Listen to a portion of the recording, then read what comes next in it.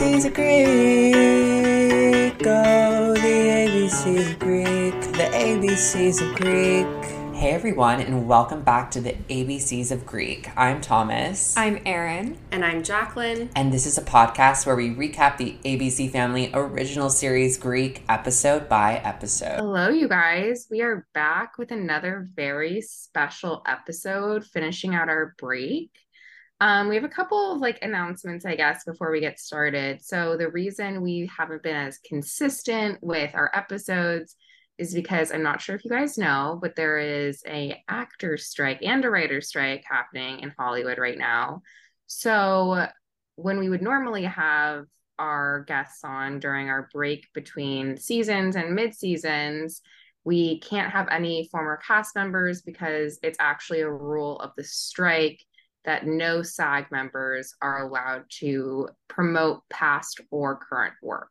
So they can't appear on podcasts. And that is the reason that we haven't had anybody on these last couple of weeks. It's a bummer, but it's definitely for good reason. They're fighting for, really admirable and really necessary change. So we can link a couple of places that you can donate or find more information about the writer's strike and the actor strike, because people are running out of money and their health insurance and things that are necessary to help them kind of survive this period of time. So if you want to help out, we will put some links in our bio for that. But going forward, because we only have 10 episodes left of this season and the fourth season is only 10 episodes, we are going to switch to a week on, week off schedule. So I guess bi-weekly is that what we would call it? Yeah. Basically. So we'll have this episode come out and then we won't have an episode. Then we'll start back, have an episode, no episode. And I know that's annoying, but that's the only way we can kind of prolong this till we're able to get guests back on and we don't just breeze through the rest of the show. Kind of a bummer, but again, I think necessary, and hopefully it all gets resolved soon and they get everything that they're asking for. So yeah, let's get started. Today we are recapping Sydney White, which was one of our options for a movie recap. I was really excited about this one. Yeah, I think it was the runner-up, right? I think so. Or it did get a lot of votes, which was It got surprising. a lot of votes. Oh, also, sorry, I didn't mention this. Erin will not, I didn't mention it, which is her worst fear, is no one noticing. Erin has some kind of medical marvel disease where something has stricken her. She has lost her voice. She has eaten the poisoned apple. And Can you she think of anything worse a podcast happening to a chatty girl than this? I know. I truly can't think of anything worse. It makes me sad. I want to hear your voice. I don't remember what it sounds like anymore. And I'm beginning to Go back forget. and listen. Everybody will have to go back and listen to all our episodes. It's like when you have a stuffy nose and you forget what it's like to breathe. Yeah. So Erin will be popping in the raised hand emoji on her Zoom, but she won't be recapping a portion because it's hard on her voice, but she will be able to give her 2 cents and we will include it. So yeah, so we are recapping Sydney White. It was one of the contenders, and I feel like a lot of people don't really know about this movie. It's kind of a hidden gem, if you could call it that. Yeah, it's like a sleeper hit. Sleeper hit. And of course it is of our era, 2007. It premiered in theaters on September 21st, 2007. I feel like it's funny watching movies like this now because this would have been a direct to Netflix, or this would have never had a theatrical release. Totally. I mean, I'm so glad it did, because I know I saw this in theaters and I watch this movie once a year. I'm the only person keeping it on streaming. I mean, it's an insane film. It is camp, okay? It's camp at its finest. It's insane and I love it. But yes, it was released September 21st, 2007. It was written by Chad Gomez Creasy and directed by Joe Nussbaum. The IMDb summary is a modern retelling of Snow White set against students in their freshman year of college in the Greek system. And we are keeping with the Sarah Paxton universe here. because Sarah was starring in this right after the hit that was Aquamarine. Yeah, it's Sarah's world and we're all just living in it, honestly. It's actually really impressive. Like she wrapped filming on what's it called? Aquamarine and got right to it. And this character she plays is the polar opposite of Aqua. Okay, yes, but I will say, in the beginning when Aqua was like kind of like evil, or not evil, but like kind of Devious. yes, devious is the right word. Thank you, Thomas. When she's kind of devious, like she does that a lot. She does a really good like arched eyebrow, She like does. judging. So yes, and I have a couple of fun facts about the movie. Not as many as Aquamarine because I don't think it's as technically intricate as Aquamarine was to make, but these facts come to us from famousfix.com, a very reputable site, I'm guessing. And one of them is each one of the dorks, sorry, God, that's a really hard word to say. I don't say it often. Each one of the dorks is a dwarf. So the guys that are in the movie, Lenny is Sneezy, Terrence is Doc, Jeremy is bashful, Gherkin is grumpy, Spanky is happy, Mbele is sleepy, and George is dopey. So I feel like it's important to know that out of the gate because I did not know some of them. Yes, Erin? I looked it up after and it was not, they didn't correlate the way I thought. I know. I would think George would be happy, but it makes sense that he's dopey, I guess. I thought Lenny was going to be bashful because there's a part where I thought he's bashful. Yeah, he is a bit bashful. I'll bring it up when it comes. Oh, I guess, yeah. But then Jeremy doesn't talk. Yeah. So it was filmed in Winter Park, Florida at Rollins College, which I guess makes sense because there are scenes where they're at like a lake or something. And I was very confused. I thought maybe it was like South Carolina. It does feel very Southern. And then most of the extras were actually students who stayed on the campus because it was shot during spring break. And then Dinky in the movie, the character Dinky, her full name is Demetria Rosemead. And it's supposed to be like a play on Snow White, like Snow White's sister, I guess. I guess Snow White had a sister in the original story. What? And Snow White's sister is named Rose Red. And this, hey, take it up with famousfix.com. But they say that Rose Red was as fair as Snow White was dark. I don't know what that means, really. But yeah. Oh, maybe like hair? Because Dinky Yeah. is like I blonde. think she was like blonde and pale and yeah, I don't know. Very interesting kind of correlations there. And there are some things in the movie that they like do obviously explicitly to have it line up with the story of Snow White. Yeah, all right, shall we dive in? Yeah, go ahead. That didn't work as well as when we were recapping Aqua, but I know. nonetheless. Well, there wasn't as many fun facts here, really. I did look. I know, I believe you. So the movie opens on a construction site, and all the construction workers are passing around this card and signing it. And we're not really sure what the card is for, but then we see one of the construction workers approach someone who is working under a table. Like we can only see their legs. And the construction worker hands them the card. And it turns out this person is Amanda Bynes, AKA Sydney White. And this card is a congratulations card. It's cute. All the construction workers got her a card and a gift, and she opens it. She's just graduated high school. Yes, she just graduated high school. She's going to college. So this gift is very fitting. It's a MacBook laptop, which, notice the parallels. It's an Apple product, which took me a while to like notice that. I'm not proud of that. This was your first time watching this, right, Thomas? Yes, so I remember like seeing it on TV, like scenes from it, but I've never watched it all the way through before. Erin, you've seen it? Yeah, I think I saw it in theaters. Yeah, I wasn't allowed to, but I remember in 8th grade, like some of the popular kids got to see it, and I was like kind of jealous. Wait, was it rated PG-13? I don't know. I would think that the frat. I guess they use the word bitch.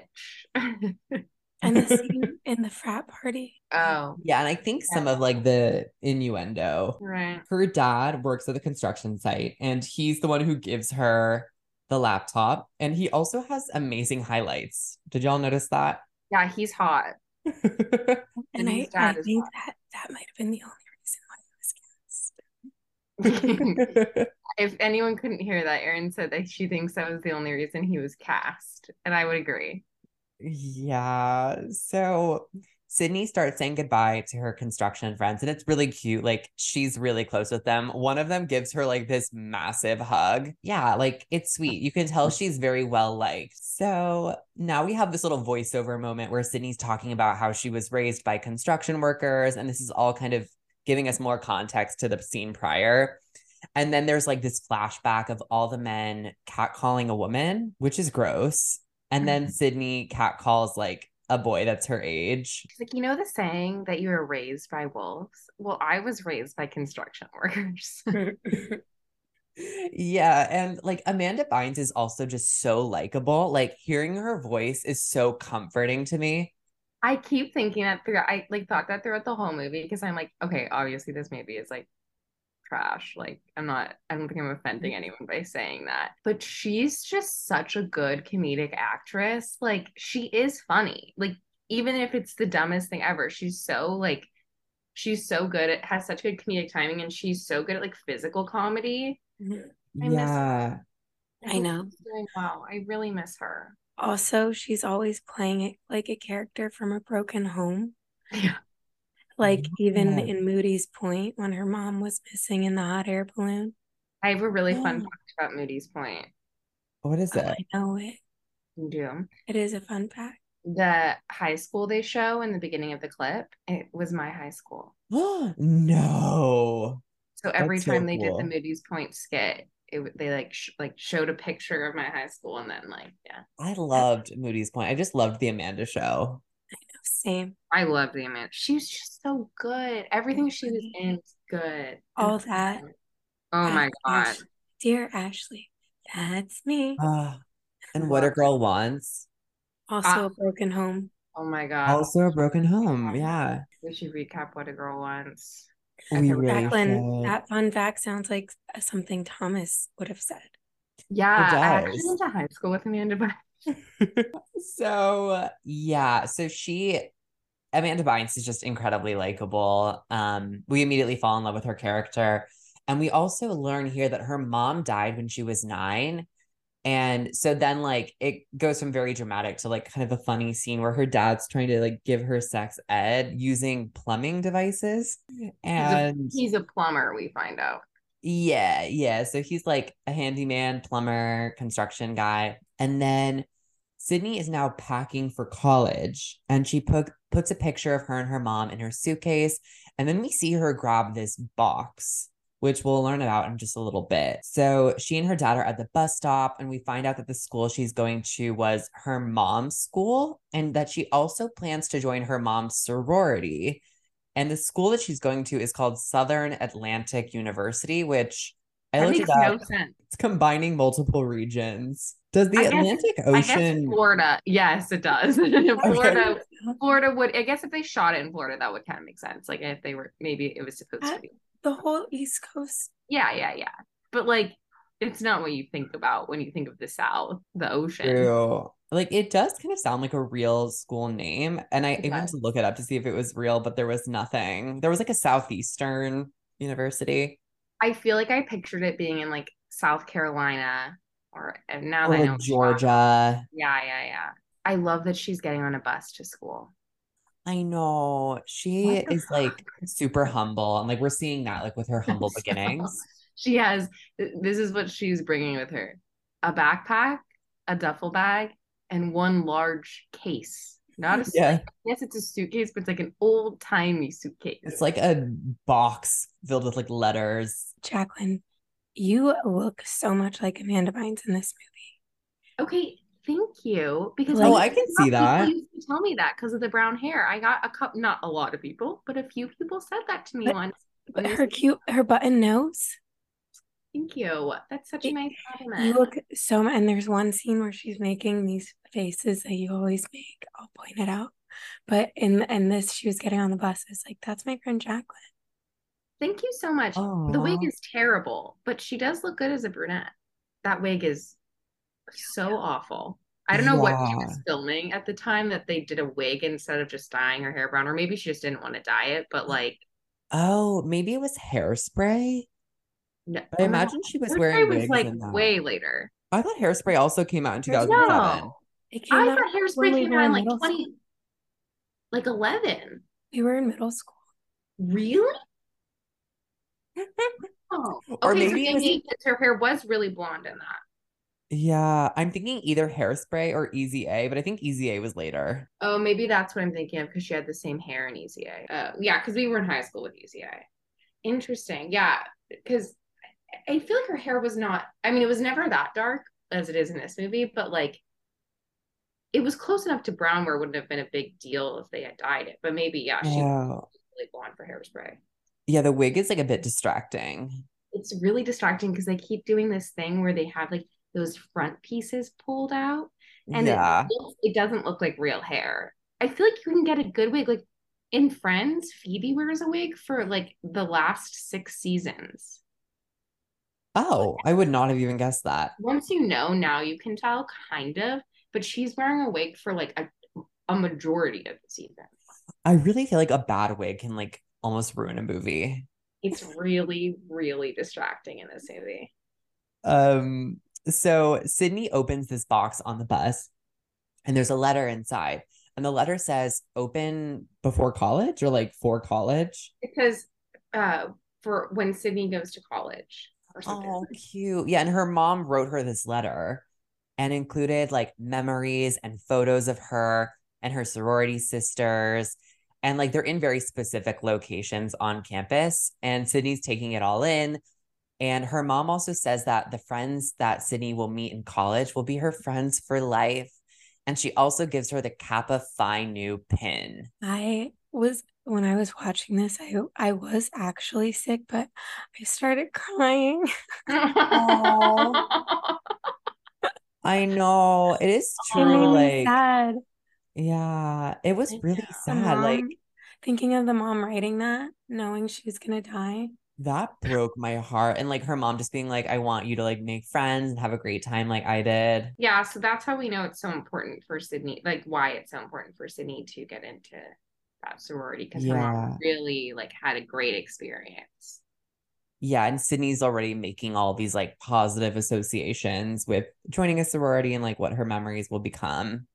Right. Okay. So now we're at SAU and we see Sarah Paxton, aka Aquamarine, driving a red convertible. AKA Rachel Witchburn. Yeah, she's driving a red convertible with the license plate Kappa 1 or Kappa I? I think it's Kappa One. Kappa 1. And we learn that from the parking spot that her name is Rachel Witchburn and she is the president of Kappa Phi Nu. And she walks into her room. It is gorgeous. It is incredible. We can tell she has money. And she approaches her computer. Her monitor is bedazzled. And she like turns it and on it is the hot or not list for their campus, which is very problematic. Shout out Zuckerberg. Oh my Yeah, this gosh. is very early Facebook, late MySpace. It is. Did the creators of this movie basically invent Facebook? I think it had already. Yeah, actually, you're probably right. It probably was already in its like beta stages. It was a group effort. It was a group effort. Rachel Witchburn was involved. This movie was actually produced by the Winklevoss twins. But who I've seen on Raya. How old are Ooh. they? I don't know, like 40 something. Stop. Oh my Never got a God. like back. You liked the which Winklevoss was it? Was it one or both? I think Tyler. I Is don't that know one their of names. them? I don't know their names. I don't know why I asked. I just know that they were Yeah. both played by Army Hammer. Yeah. Yeah, I know that too. CEO of Gemini. Anyway, sorry. All good. No, that's an important note. Uh, so Rachel sees that she's number one, and she says, still fairest of them all. So it's basically the magic mirror from Snow White, uh, but like in 2007. So now we see Sydney approaching like her dorm room with her humble suitcases, and it's really sad. She's all alone, but all the other girls are with their parents. And she walks into her dorm room, and her roommate is this Southern girl. And I, at first, like, was having trouble hearing. I thought she said her name was Stinky, but her name is actually Dinky. I don't know if that's much better, but Well, and it's then Sydney is like so taken aback. She's like, Dinky, and Dinky goes, Demetria Rosebud. And she's like, yes. Dinky it is. And Dinky already knows that Sydney is a Kappa legacy, and Dinky herself, is also a Kappa legacy. And she's so Yes. excited, but like Sydney's just confused. Aaron. Dinky is really giving Taylor Swift TS1. Totally. She is. I also just looked up the actress who plays her, and she was in a movie with Zac Efron in 2005 called The Derby Stallion. Never ever heard of that. Oh I think that was pre-High School Musical. Also, Dinky says all the women in her family are Kappas, and she shows Sydney her Barbie, who is wearing a Kappa sweater, which is cute. And Barbie. Dinky's like basically ready. Like it's as though she's hired a Rush coach. If you watch the Bama Rush doc, like she has all her outfits picked out, and she's asking Sydney about her outfits, but Sydney has no outfits picked out. And Sydney starts pulling out her clothes that she did bring, but like Dinky is not impressed, and she's saying, "Oh, you can't wear that." She doesn't And have any dresses. She's like, maybe I have like a skirt. yeah. And we also learn here that one of Sydney's suitcases, like one of her few suitcases, is completely dedicated to like a comic book collection. Not one of her few, one of her two. She has two suitcases and a backpack. And one of the two suitcases is just stuffed with comic books. Yeah, That's and okay. That's insane. Like, that's not even going to last you a full week. I have traveled less light for weekend trips. same. Like, where are her well, we find out where her shoes are not there. Yeah, I've traveled like less light for like a one night trip. It makes no, I mean, what sheets is she going to put on the dorm bed? Her comic books, Kind obviously. of neglect. Yeah, she has to like open the comic books and like cover herself with them to sleep at night. So Dinky sees this, and she offers a dress for Sydney to wear. And Sydney says, I've never had a lot of girlfriends before.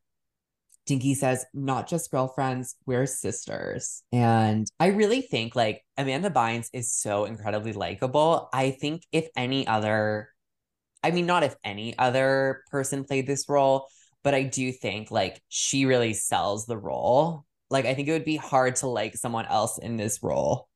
Oh my God. Well, yeah, because it is essentially Jordan. And like, That's what I no was hate, thinking. no hate to the actress that plays Jordan at all, but like, it takes a lot to be like still somewhat likable in a role that like is essentially like, I'm not like other girls every 5 seconds. I know. Well, I feel like Yeah. the difference is Jordan looks down on women. That's true. He just doesn't understand as well how to make connections That's in the hierarchy of the like. Yeah. Sydney just hasn't Sorry. had those relationships. It's not that she doesn't want them. Yeah. Yeah. Sydney, not Cindy. Sydney seems to be coming at this a little bit more innocently than Jordan if we're going to compare the two. Now we see the band practicing on the lawn, and Rachel Witchburn rides through the middle of them on like this glorified golf cart. It is like It's like a Hummer fancy, golf cart. yes, like a Hummer golf cart. It is honestly looks pretty cool. And we It's also like learned Cruella DeVille in her car. Like even seriously, she like kind of she is almost like runs a band member over. And this is where we also learn that she's student council president because she pulls into her designated parking spot. This girl But has designated parking spots all over campus. she really does. Also, She when does she have the time? Honestly, like she's full-time evil, and then she's also president of Kappa, and she's president of the school government. Like that's a lot. It is. Oh my gosh. And so she is now like hosting the student council meeting, and she welcomes Tyler Prince, president of the Theta Omega Rho fraternity. Theta. Beta Theta. Omega. Yeah. Oh, got it. Sorry about that. Beta Omega Rose. And oh my God, I was watching this and Jason was like, that guy looks like Pete Buttigieg. He Kind of does. Wait. Yeah, I thought he looked really familiar. And I thought I've just seen this movie too many times.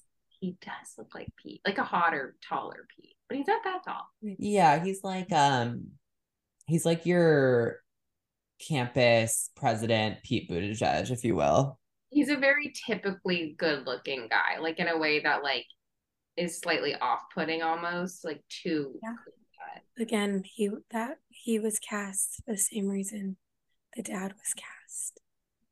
Right. And not Yeah. other reason. Yeah, I don't want to shit on their acting too much, but like the male actors in this movie, like the male leads, other than I guess like the Vortex guys, like they're not really bringing it. Yes, I know. They don't shine, but they don't need to because Amanda does. Exactly. They're there merely to like be in her orbit. Mm-hmm. And also Rachel shines so much too. Mm-hmm. And Dinky. And Dinky. We must not forget. Sarah Paxton was amazing, and I think she should actually. You know what? This character is very similar to her character in Sleepover, which I don't know about you guys, but I'd also love to revisit. Oh my God, I almost forgot that she plays like a similar character in Sleepover. So she welcomes Tyler and she says Tyler is here to talk about an exciting opportunity. And when she says this, she whips out like a miniature version of this dilapidated house that we learn is called the Vortex, where, quote, she says freaks live. And the rest of student council is not impressed. Like the extras are like all giving these like really like disgusted looks. And then really quickly, she whips out another miniature version of like this mall looking building. And it's called the Convention Witchburn. Center. Yeah, it's like a convention center called the Witchburn Prince Greek Life Center that their parents are funding together. And the administration is saying is a priority. And she just like smashes the vortex with it. It would never fit on that size lot. The dimensions No. were not 1-to-1 on those models. No, it was like full Meet the Robinsons, like futuristic. But this did remind me of like a Chambers International Franny. I mean, Rachel is kind of like Franny, but a lot worse. I think had Franny gone unchecked any longer, like really the foil to Franny is basically the same as like Sydney. Sydney is to Rachel what Casey and Ashley are to Franny. Had the power gone unchecked any longer, I think it's what Franny was capable of. World domination. Yeah. I mean, if CRU had a hot or not list, Oh God. that would have been dark. At this point in the movie, because I haven't seen like this part really ever, I thought that Tyler and Rachel were dating. But then after the meeting ends, we see Tyler getting another girl's number. And Rachel approaches Tyler and says, "This is ridiculous. You need to stop this nonsense and come back to me." And we learn here that Rachel dumped Tyler in middle school. And she says it's because she thought she was going to be marrying a Backstreet Boy. And he says, "Oh, you still could." So it's well, like, he says it snarkily. He like snarkle is that a word? He says it like he's like, well, you still could. Like he's not interested in her clearly, and she's kind of like rebuffed. yeah. And I think she's into him, but also she's like into like what their families could do together. Yeah, but she wants him because he's hot and rich. I was just gonna say something with like Franny and Rachel is I'm surprised by like this type of girl who is so open about going after guys who aren't interested in them. Because I would think that that would be a deterrent. Like Right. a pride thing. I Like guess that it's seems more, to be where their pride, like right. the line ends. Or maybe they're just so narcissistic that they don't believe that anyone would actually not want them. That's a good point. That would make sense. And it's almost like, yeah, Rachel is almost treating it as though it's like obvious that he's going to come back to her at some point. Then Tyler leaves to pick up the keg. And Rachel's like, well, I have to leave too. And like clearly she doesn't have anywhere to be. But I feel like she does because, again, she's busy. They both are. Well, no, he's not on student council, I guess. He's just There's president. 101 things to do. Yeah. Yeah, because they're like getting ready for Rush, effectively. Now we see Sydney and Dinky walking. They're like on their way to the sorority house, and Sydney looks really uncomfy. But she's like, everyone's gonna like me for who I am. And Dinky's like, yeah, sure. And then because she's like, because what happens is like Sydney's walking and Dinky says, I'm so sorry that we aren't the same shoe size because Sydney's wearing a dress. It's like a little bit short because Dinky is this tiny little thing. And then they pan down to her feet and she's just wearing gray, worn like Converse. And that's when Sydney is like, it's fine. Everyone will like me for who I am anyway. And Dinky's like, bestie. Bestie, no. So the betas are also being creepy here and they're like spying. There's like this guy spying on girls with binoculars. And then this same guy, he like spies someone sleeping on the ground and he says Vortex Freak Show. And they're like, oh, they're playing with puppets and lightsabers. And then they like target one of the Vortex guys and they throw a football at him. But Sydney catches it like right in front of his face. And she's like, are you okay? But he like panics and freaks out and runs into a building. I think he runs into the vortex. Oh, yeah, he runs into the vortex. And the vortex is like kind of cool, like from the outside. It looks like a little storybook house. Like it looks like the little like Snow White and the Seven Dwarf house. Like it's very like storybook vibes. Charming. Mm-hmm. Into the Vortex is making me think of that Aly and AJ song Into the Rush. Oh, they should have played that. My gosh. They should have added more Aly and AJ to the soundtrack. That's really what this movie was missing. Then Sydney, this is great. She like chucks the football at that frat bro, and Tyler is charmed in all caps. He's like, do you realize that's the tight end? And she's like, well, I hope he's the second string. LOL. Well, I feel like Sydney and Tyler's entire relationship is like, do you ever see those things that are like men just really want to date a bro? Like, yeah. It's literally like the encapsulation of that meme. Like he's always like, you know what a hammer is? Oh.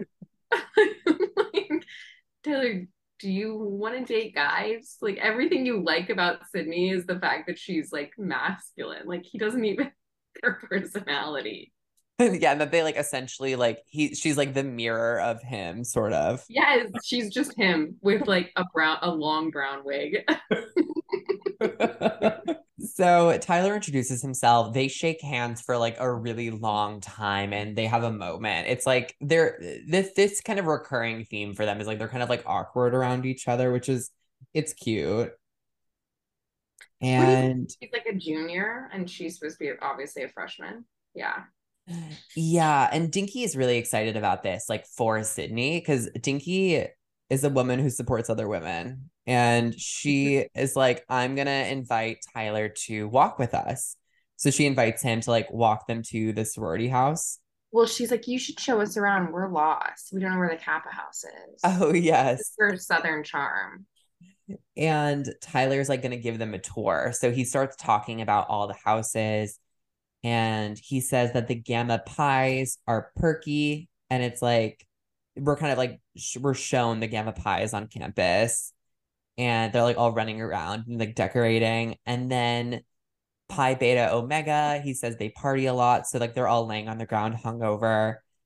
And then Sydney asks about the first house, which Tyler explains is the Vortex. And it started as an overflow student housing, but he says now it's kind of just there. And then they stop at Kappa Phi Nu, which is immaculate. So this is the sorority where Sydney's mother was a member and Rachel is currently president, Rachel Witchburn. So Sydney gets emotional immediately when she sees this house. And then Dinky leaves Sydney and Tyler alone in front of the house. And Tyler's like, "Are you really joining the Illegally Blondes?" And says that the Kappas are intense. And this is where Sydney explains that she's a legacy. And he's like, "Oh, is she all over you about rushing? Like, is your mom like pressuring you to rush?" And she says, "No, she died 9 years ago." Mm. And then he's like, "The Kappas could use a girl like you. Like, they're our sister sorority." And Based on the fact that she's brunette, can throw a football, and has a dead mom. Like, that's they the could use a three girl things like he knows her. about her. Perfect, perfect, perfect. And Sydney gets excited. She's like, "Oh my gosh, we'd be brothers and sisters." But then like she gets nervous and starts like rambling because she realizes that's kind of an awkward thing to say to someone you're flirting with. And while this is happening, Rachel's watching from the window. Oh my God, you're right. She's spying. And she's not happy. Yeah, gosh, now that I like have seen this movie, I can't imagine any other person playing Rachel. Like Sarah Paxton is perfect for this role. Yeah. So inside the Kappa house, Rachel's giving a pep talk to the active saying, "What is our objective?" And the girls say, "Target cute pledges." And then she says, "What do we want to avoid?" And I'm quoting them. They say, quote, "Fat losers," end quote. Thomas just said that. That wasn't a quote. I want to make that explicit that that was not Alex. me saying that. That I was know. Can you imagine? Like, in what world would it's bad. Like we can already tell she is pure evil if we haven't learned that already. And she says, "Remember the code. If you take a girl to the koi pond, that means you have to ditch her." Like that's basically what they do if they're not interested in someone. Yeah, like if they introduce a girl to her and she Yes. says take them to the koi pond, it means It's get rid of her. Take her Take to it to the koi pond. it means And ditch her.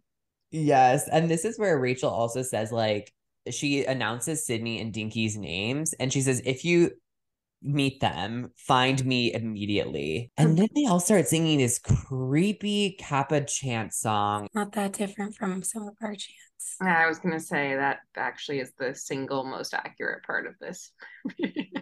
Oh my gosh, that's dark. So Rachel stops one of their actives named Amy and says, "You've been reassigned to kitchen duty," because she gained weight after her breakup. Oh gosh, Rachel's just awful. Rachel is a rampant fat phobe. Like she like can't stop saying hateful things to everyone around her. Yeah, she's so aggressively mean and like harsh and rude about everyone else's appearance, which we'll also learn in just a bit.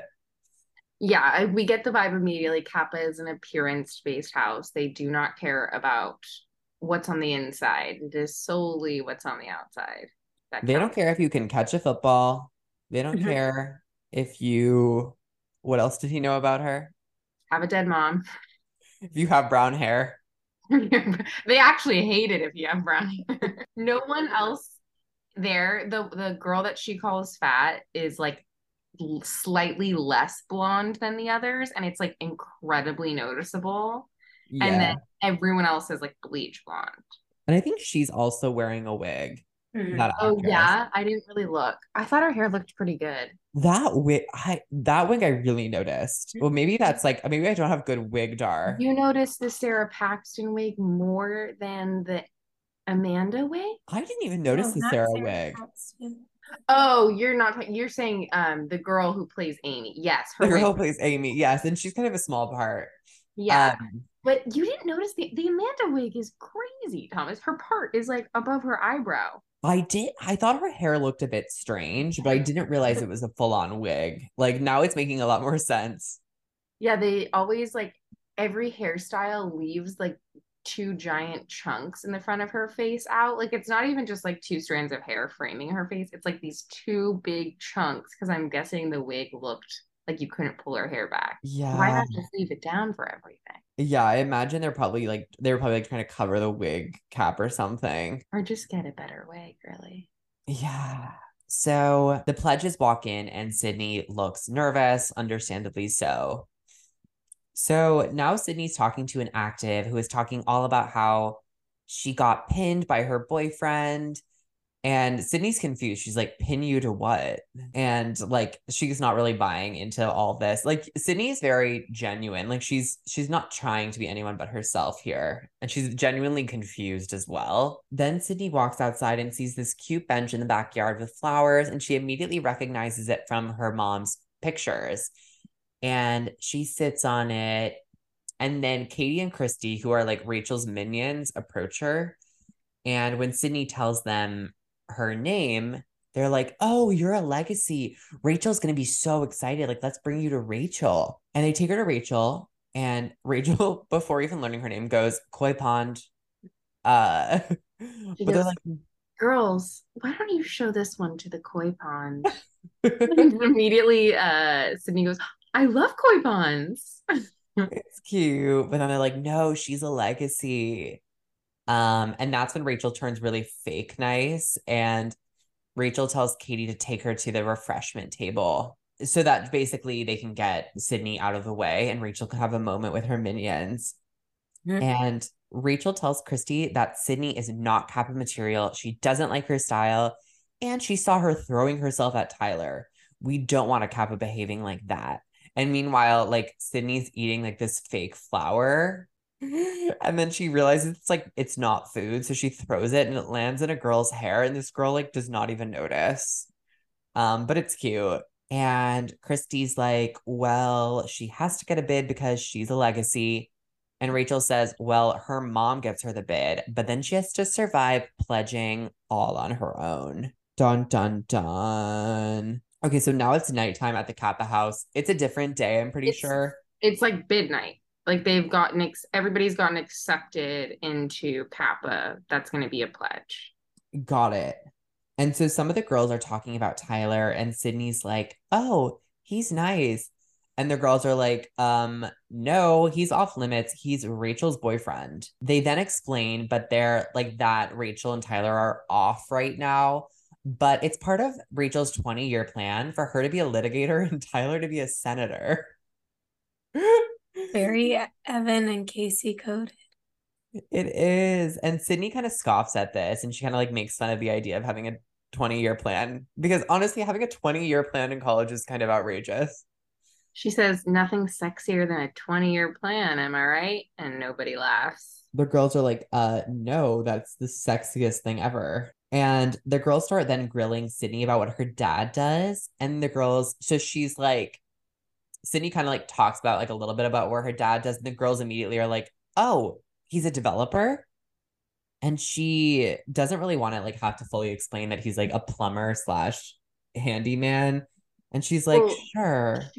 she says first, she's like, he works on construction sites mostly. And that's when the girl's like, oh my God, my uncle's also a developer. Sydney just is kind of like, yeah, like she doesn't really like say, like she doesn't say like that's what he does, but she doesn't say he's a plumber. Yeah. So she doesn't really disclose this here. And that's an important fact for later on. And so now all the pledges are sleeping in sleeping bags in the living room. This And was so weird. yeah, They're sharing pillows. I know. I Some of them noticed are that too. sleeping like head to head, and one is on the one side of the pillow. Like, sorry, I move way too much to not have my own pillow. Yeah, it's weird. The actives are singing this creepy lullaby that ends in like a whisper, like a very Pretty Little Liars-esque whisper. And Rachel ominously closes the door, and then Sydney, it's like silent, and she goes, has anyone found the koi pond? Oh. So then, like, literally, like 3 seconds later, Rachel enters with a blowhorn, followed by the Well, they're actives. all supposed to have been asleep for a while. Oh, got it. Yeah, so 3 seconds later in like the movie, but in reality, it's been like a couple hours. So they wake up all the pledges, and the actives are carrying like these confetti cannons. Say, welcome to hell, bitches. Yeah, that's what she says. I was trying to remember what she says here.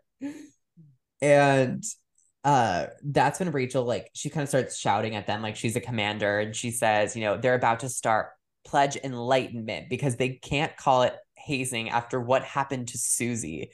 I'm like, what happened to Susie? So their first assignment is the date dash. They have until 12:15 to find a date and meet at the diner. And Rachel also tells them that they can't wear makeup, brush their hair or teeth, or like get ready at all. Like they have to just find a date. I think it's like midnight right now, so they have 15 minutes. And the pledges run out of the house and they all seem to be finding guys like very quickly. And Sydney and Dinky are panicking. Sydney's like, what do we do? And then Dinky just grabs some random guy. So Sydney's all alone. And then, I would have not, I would have dropped. yeah, I would that's where I have would have dropped. just gone I home. I would couldn't have, even find a date to our formals that we knew about before we even started school. We had the date for those. Yeah. So how would I find a date in 15 minutes? Jacqueline, we are so lucky that it was like fully taboo to haze on It just on didn't really, it didn't sororities. happen. Yeah. Because I would not have been able to handle it. Even this isn't even that bad. I wouldn't handle it, but also like I would be so annoyed by it. It's like it's the same reason I can't go to like a Barry's boot camp class because I find it annoying when instructors yell at me. Like it's not motivating, it pisses me off, so I just don't do anything. And I feel like if someone was hazing me, like, you're so fucking annoying. Like I can't, I don't even want to be here. Mhm. yeah, no, any type of hazing environment like always immediately makes me like really closed off. And like, I think So you're it's right. I just would like, have just gone home. why don't they want to be nice to me? Yeah. And also, like, this just sounds so stressful. 15 minutes. So Sydney hears this sneezing in the bush, and the guy in the bush asks Sydney to help him. He said he was taking a walk home, and then girls came running. So he jumped in the bush for cover. And then she's like, well, you're a guy. What are you doing? I need you to be my date. And he's like freaking out. And he's like also like sneezing a lot, has like terrible allergies. And he also says he might throw up. And she kind of just like starts running with him and like dragging him basically. So it's about to be 12:15 and all the girls are in the diner and Sydney walks in right on time with her date and Rachel is pissed because Rachel was obviously hoping that Sydney wouldn't make it. And this is also like a theme that starts appearing where like Sydney is the only one in the sorority who's like eating. Like at the diner like no one really orders food but Sydney's eating pie and everyone's just staring at her. Some people are ordering like celery. Yeah, like at the This diner. is so unrealistic. Sorry, I just yelled. I woke up the cat. Like, this is a ridiculous, like, I mean, I get what they're trying to do, but and she's like licking the spoon, and all the guys that are the dates are like staring at her in awe. Yeah, it's there's a lot to unpack in that those couple of frames. But basically Sydney asks her date about the vortex and he says it's a haven for people who don't have anywhere to go because they're all outsiders. And she's like, "Well, I know what that's like." But he says, you're a Kappa. No, you don't." You're a kappa. You're by definition very much an insider. Yeah, which I mean, from his perspective, I kind of get where he's coming from.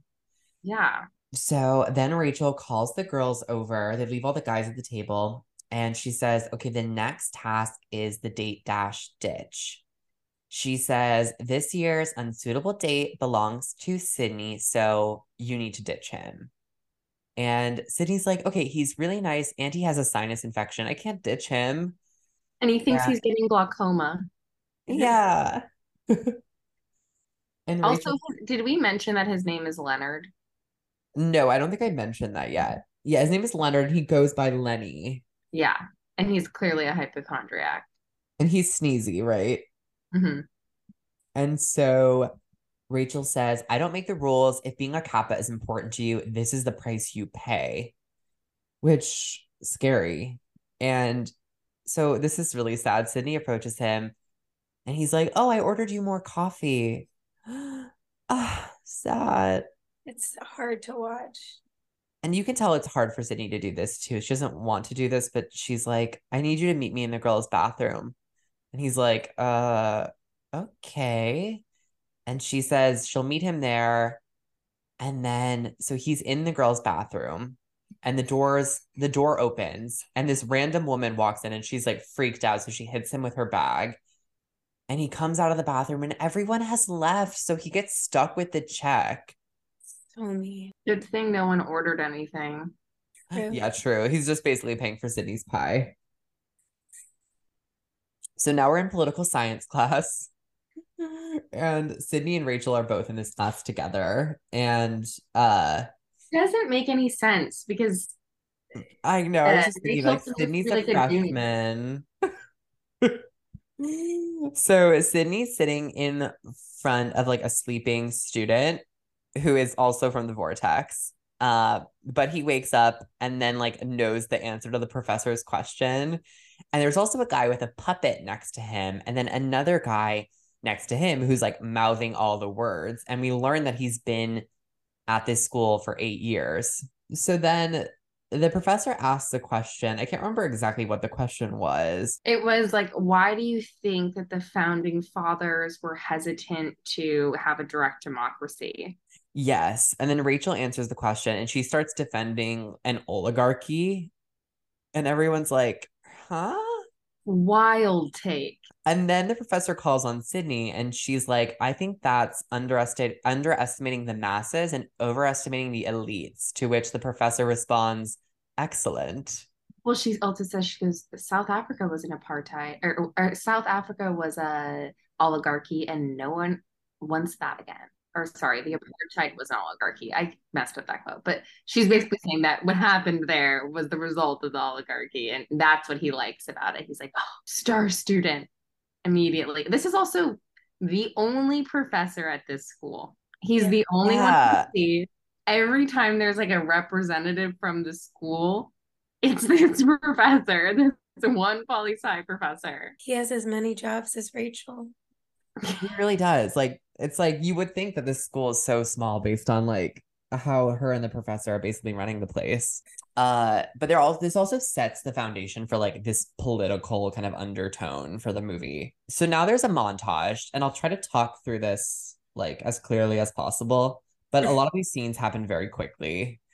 Um, so now we see the Kappas doing jumping jacks, and Rachel points a squirt gun at one of the girls and asks her when Kappa was founded. So they're like basically put on the spot while they're doing jumping jacks to answer Kappa trivia. And then we see the sisters eating breakfast, mostly celery and like small amounts of food. But then Sydney approaches with a full glass of orange juice and kind of just like a normal amount of food. But the girls are all staring at her plate longingly. And so Sydney's like, who wants breakfast? And starts passing out her food. So now the girls are in the living room and they're all in line for Rachel, who is holding up a makeup mirror and telling them what they need to fix about themselves. So she's saying one girl's pores are enormous, one girl needs whitening toothpaste, basically just like ripping apart their appearance. And then now we're back at Jumping Jacks, and Rachel asks Dinky what the founder of Kappa's hometown is, but she doesn't know. So Sydney like mimes it to her. I think it's Little Rock. Yeah, she's Yeah. not that anyone could see that. They could But hear it. this is also important that Sydney mimes it here and she helps Dinky. Yeah, because of course Rachel clocks it immediately. Yes. And so Rachel can't keep her eyes off Sydney. Wait, it's queer coded. I mean, I it knew could you'd say be. So then now we're back like in line with the mirror, and Rachel's telling Dinky to lose the hair. This isn't Dallas. And then she just goes, bye. Let Dinky be Dinky. Okay, now we have a quick scene where all the girls are just eating breakfast. So like Sydney's influence is clearly Sydney's clearly influencing them. And they're all happy now. Like they're laughing at breakfast and talking to each other and getting along really well. Like before, no, it was all silence. And so now the actives, like the girls are all sleeping, the pledges, and the actives wake them up and say they have to clean the bathrooms of the beta house. And then now we're back at the jumping jack squirt gun, and Rachel approaches Sydney and asks, what are Kappa's colors? Sydney says green and white, and Rachel says wrong, emerald and pearl. And then Sydney like kind of talks back to her and goes, sorry, I'm still learning how to speak Pris. And then like all the actives gasp, and the pledges too, and they all attack her. Well, all the actives attack her with water guns. It's a show-stopping line. So yeah, it stops the show. Now there's like basically we're just switching between the cleaning bathroom scene and the girls eating breakfast, and we're basically just seeing Sydney become popular, like, and become well liked among the girls. So Rachel holds up the mirror to Sydney and says, don't change a thing. keep walking around looking just like that, which is like, it's like she's clearly being so biting by saying, like, I'm not even going to tell you what to change. But it's like weirdly kind of nice, I guess. Well, because of course, when we see the mirror over Sydney, her face looks perfect. It looks like airbrushed. Yeah, it literally looks so good. And she goes, just keep on walking around looking exactly as you are. But yeah, it's like everybody kind of wants Rachel's approval and for her to cut them down to size. So now the girls are leaving the beta bathroom, and Sydney runs into Tyler. And he apologizes to her, and she's like, it's okay. I spend a lot of time in bathrooms, and then gets nervous and starts rambling because she realizes how awkward that sounds. And then Rachel sees them and charges at them. And she tells Tyler, we had to take her. And then he's like, well, I think she's nice and cute. Out of pocket thing for Tyler to say to his ex-girlfriend. I guess it was middle school, but if you know she's very reactive, maybe just be like, it's fine. And he knows that she's also still really into him. Right. So now the Vortex guys are arguing. We're like in the library, I think. And the Vortex guys are arguing over whether pirates or ninjas are cooler. And Sydney's returning some of her poli-sci books, and the librarian is impressed that she's actually studying since she's a pledge. And Sydney then tells her that she has a scholarship to maintain. So we learn she's like on financial aid, and also that she's smart. Also, it's Doyle from Gilmore Girls. Oh, one of the dorks. And another one of the dorks was one right. of another one of the dorks, Spanky, was one Neil. of the geeks. And yeah, Neil from Freaks and Geeks. Oh my gosh. Poor guy really got pigeonholed. I guess it's kind of Doyle too. Yeah, they were like, okay, geek. You could also do dork. Yeah. I mean, this was a big movie though at the time. So like, I'm sure they were just like, sweet. Yeah. A big movie? I mean, I guess maybe not. Maybe just for us. Yeah. For us middle schoolers of the time. Then a Vortex guy like charges out of the room after losing a battle. I can't remember which one. Gherkin. And so Sydney approaches her date, Lenny, from the date dash, and she apologizes for leaving him in the bathroom. And all the guys are like, what? And then he says, well, it's not surprising for a Kappa. And then he and his friends get up and leave. And she's like yelling after them. She's like, if it makes you feel any better, they threw baloney at us while we sang Celine Dion. Which also, that's an important thing to note that she said that. So now Rachel is talking to all the pledges at the Kappa house and saying, it's been a long journey, but you're almost done. Tomorrow night is it presents? The presents dance, where you'll be introduced as sisters. At the dance, the sisters will pass down their goals. Their goals? Their gowns. Their gowns. Why did I write down goals? They'll pass down their gown. So sorry, I was typing too fast.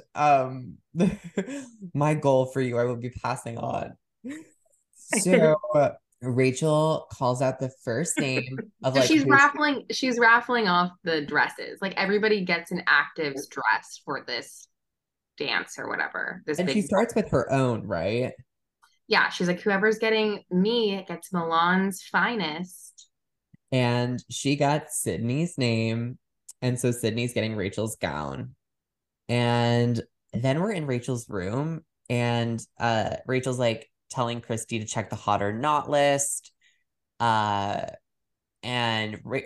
Rachel's also kind of like going through her closet to kind of like look for her worst dress.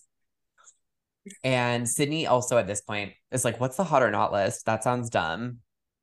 And they explain to her like how important it is to them, and like new people are never on it. Well, Rachel is downplaying it. Rachel is like, oh, it's just this dumb list that's like on the school's MySpace page. And then that's when Sydney's like, yeah, that does sound dumb. And Rachel's mad that she, like, you can see she's annoyed that Sydney doesn't care about it at all. Yeah. And then we learn here that Rachel's number 1, but Sydney is on the list and she's 213.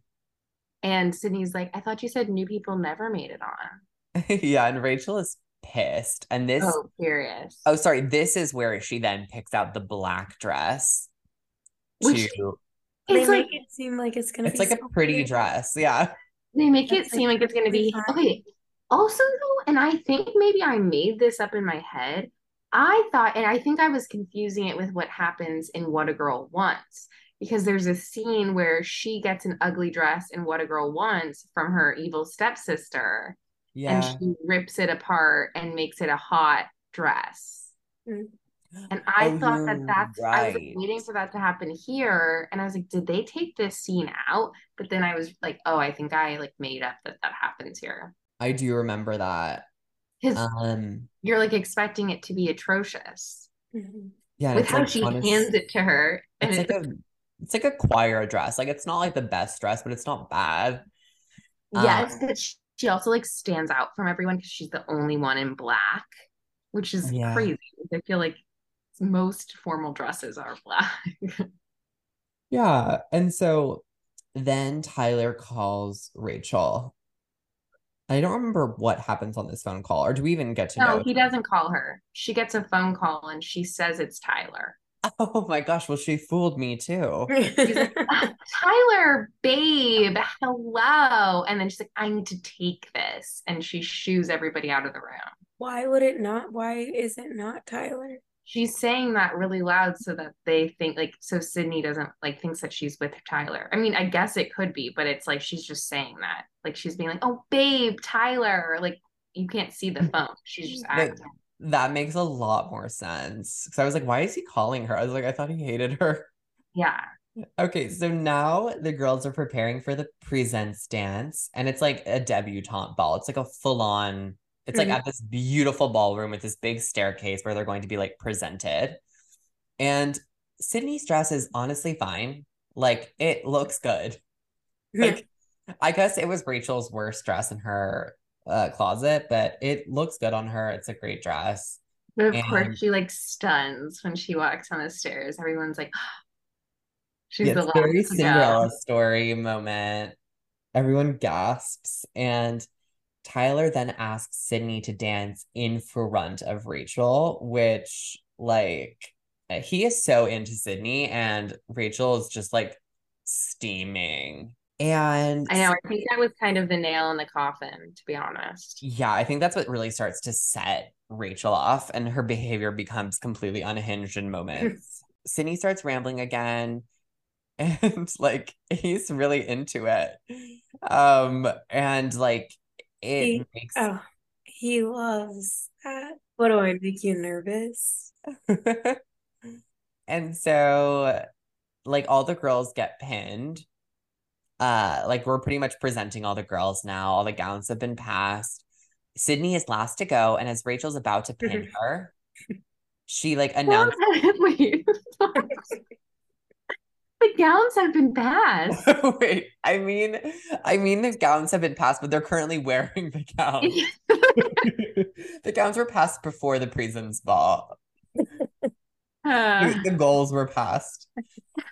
Um, so Sydney's last to go, and Rachel's like about to pin her, but then she announces that there's been a situation which she has to act as judge and jury because Sydney has been inappropriate. And there's like a gasp, like everyone stops like what they're doing, and they're like, "What?" And even Sydney's like really confused. she's like, is this another like pledge ritual or like another hazing? And literally, like the pin for Sydney is on the pillow. Like there is the extra pin on the pillow for Rachel to give to Sydney. So this was like entirely just like spur of the moment that she decided she's not letting Sydney in. Yeah, which now makes me your theory of like the dancing really being like the nail in the coffin.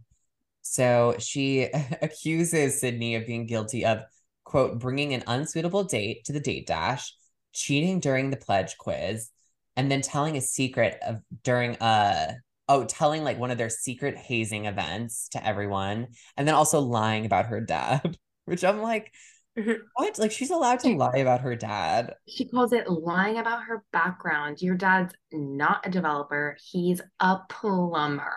I just love in all of these shows and movies. Like this happens all the time in Greek too. Like everyone cares so much what people's parents do. And it's like, I never cared about that in college. Like I never even thought No. about it. I I don't never know any even of my knew. friends' parents' jobs. Mm. I almost feel like in college I didn't even remember that people even had parents. I You know what I know. mean? Especially like the first few weeks of freshman year, you're just like, I'm trying to survive. Like I don't Mm. care. Yeah, so this is also terrible too.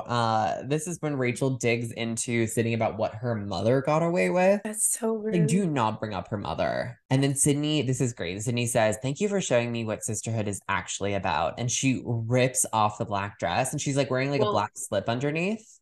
because Rachel was like, I want my dress back. Oh, yeah, and she's like, "You can have it." But She she ripped it was off her able to body. rip it. She was able to rip it very quickly. And she throws it back to her. And And it's perfect because what she has underneath it is like a bodycon black dress. yeah, it's like really cute. It's like it's the Skims dress. Yeah, exactly. So Sydney leaves the Kappa house. She like packs all her stuff. It's raining and she goes to the vortex. The dorks at the vortex are playing some sort of like poker game and they're having a great time. It looks cozy. Uh, Also, the puppet is killing me. I know. Scooter, I love. He reminds me of Theo, the dog I walk. He looks like Theo. He does. He kind of acts like him too. Yeah. It reminded me of like Lunette and Molly, like the Yeah. the the puppet. Um, It's Theo's dream of being carried around everywhere. Oh my God, literally. the junior tiger guide wins the poker game. He's like basically in like a Boy Scout uniform. I can't remember his name. George. George. George wins. Apparently he always wins. Even though he doesn't know the rules. So he just shows everyone his cards and they're like, Are you serious? You just won. Is he the one who says this, or does someone else say, does anyone know of another word? No, that's what's his name? The Doyle. Doyle from Gilmore Girls.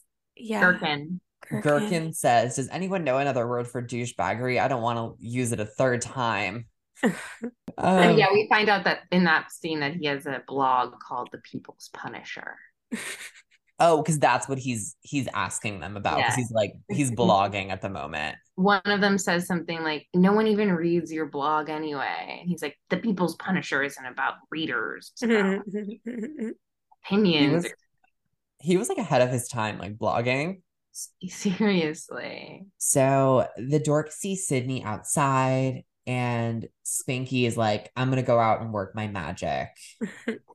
And then Lenny asks if they really made her sing Celine Dion. And like they see like how sad she is and they decide to let her in. And so all the guys are staring at Sydney, and she basically gave up her dorm room to pledge. Yeah, that's why she doesn't have anywhere to go. Yeah. And that's when like the wall kind of like erupts. Like there's like a fuse that blows and like they have to like set it out. Like basically a mini fire has started. Like this house is falling apart. This house is crazy on the inside. I mean, it's like so obviously like a set. Like it looks like a set. Every Yeah. part of it looks like a set. Like even the walls that are broken have like these very specific Yeah, it's like a like Disney ride. no, it's like exactly. Thank you. Like even the waiting area for a Disney ride, where like something with like pops out, or like there's something behind like a uh Steve. yeah, exactly. It Because they have reminded me kind of like the Capitao house. Did you get that vibe a little bit? Oh, in a Like in it's sense. a less sense, put yeah, together, but it had like a similar vibe to me. More, dilapidated, yeah, more of a death trap than Capitao. Yeah, it right? was definitely falling apart more so. But they give Sydney a very dusty attic room. It's kind of like honestly, once again, Cinderella's story coded. Like she she Mm. lives in the attic. Uh I wanted an attic room. I it's wanted cute. an attic I think room it's so cute. bad. I thought it was so cool. Like Same with like the and slanted ceiling. yeah, the ceiling. I really liked the ceiling. I thought it was like a hideaway. I really thought that was cool. Yes. I want to just like go up there and like write in my journal. One right in yeah, the first page of like one of 50 journals that I just wrote in the first page of. This is my journal and I'm gonna write in it every day. Next journal. This is my journal and I'm gonna write in it every day. The Lenny comes in to check on Sydney like as she's kind of moving into her room, And he gives her a Scooby-Doo nightlight and also offers her like a bunch of allergy meds. And she's like, oh, thank you, but like I don't need them. But that's so sweet of you. And he asks if she needs any special quote lady products. What a weird thing to ask someone you've met now twice. I know they're so weird to her about like being a woman. But I guess they just like the whole thing is that they have not encountered women. Like she was like the first girl they've ever talked to, essentially. Lenny says Spanky really likes girls, but doesn't know many. Oh yeah, because this is where Spanky also shows up in a silk robe, and like that's what prompts him to say that. So now all the guys are staring at her sports bra, which is like hanging, drying, and they're like staring at it as though it's like in a museum, including the puppet, Scoozer.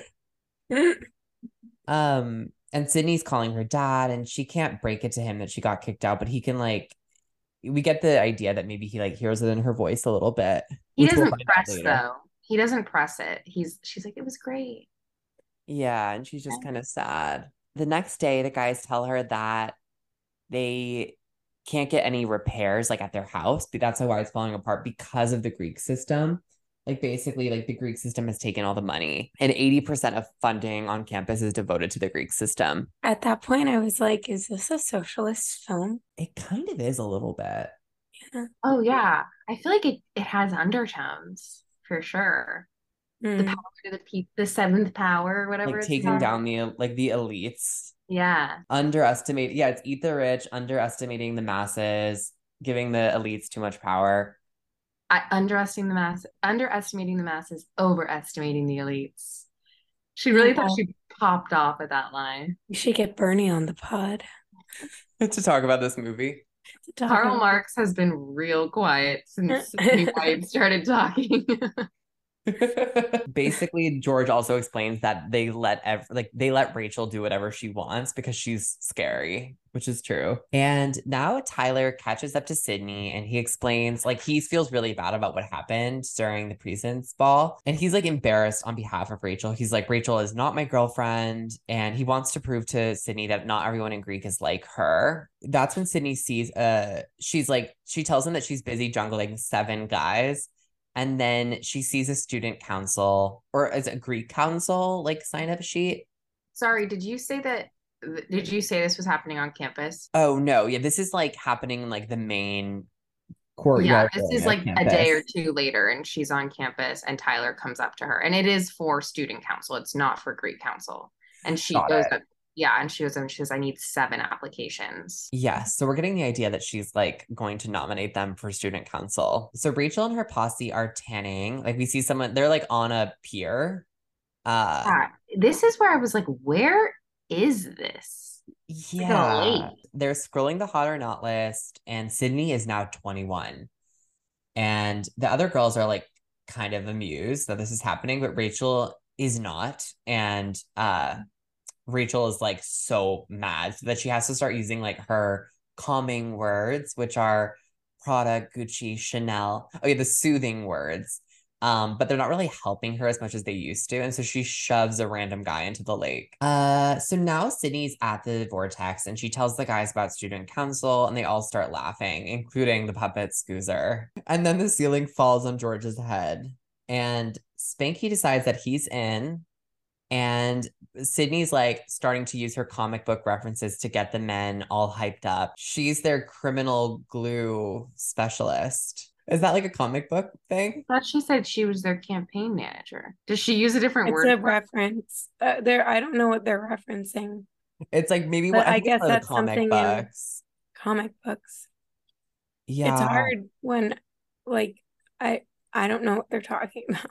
Oh Yeah, my I was like a little lost here as well. Like I sadly like never really been into comic books. So none of them want to run for president, but they agree on Terrence, who's the one who's been there for like 8 years. They all say not it, and Terrence is doing something else.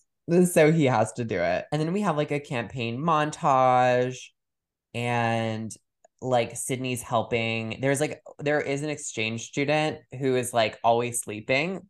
It's Um Mbele. yeah, and so he's always sleeping because he's effectively Sleepy the from the original fairy tale. Well, And he's from, I forget where he's from. but like essentially he moved there and he never got on the right time, even though he moved 3 years before. So he's always sleeping, and Sydney's like changing his clock to help him adjust to the time zone. And George is getting his tiger badge. Like we're really seeing the He's vortex. learning how to, he can't get the tiger badge because doesn't know how to tie a knot. That's so he has to wear Velcro shoes. So Sydney's teaching him how to tie knots so he can finally become instead of a junior tiger guide, a full tiger guide. I do start to feel a little bit weird Uh-huh. character. It's very reminiscent almost of even like the like what we were saying about Aquamarine, like how they like infantilize her. Yeah. Yeah.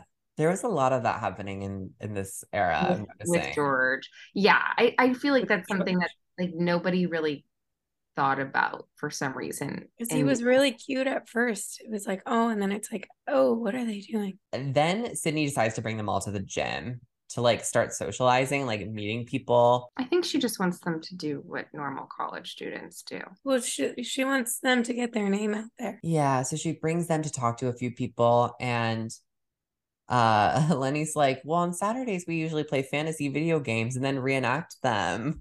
And like they like show a flashback of them doing it. It And looked fun. I know, honestly, it looked more fun than just being at this random gym.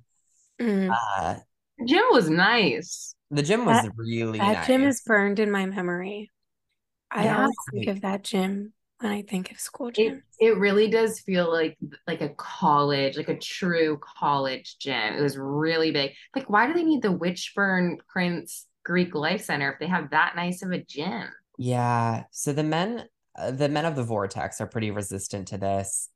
And Scoozer drops a weight while spotting George Scoozer the puppet.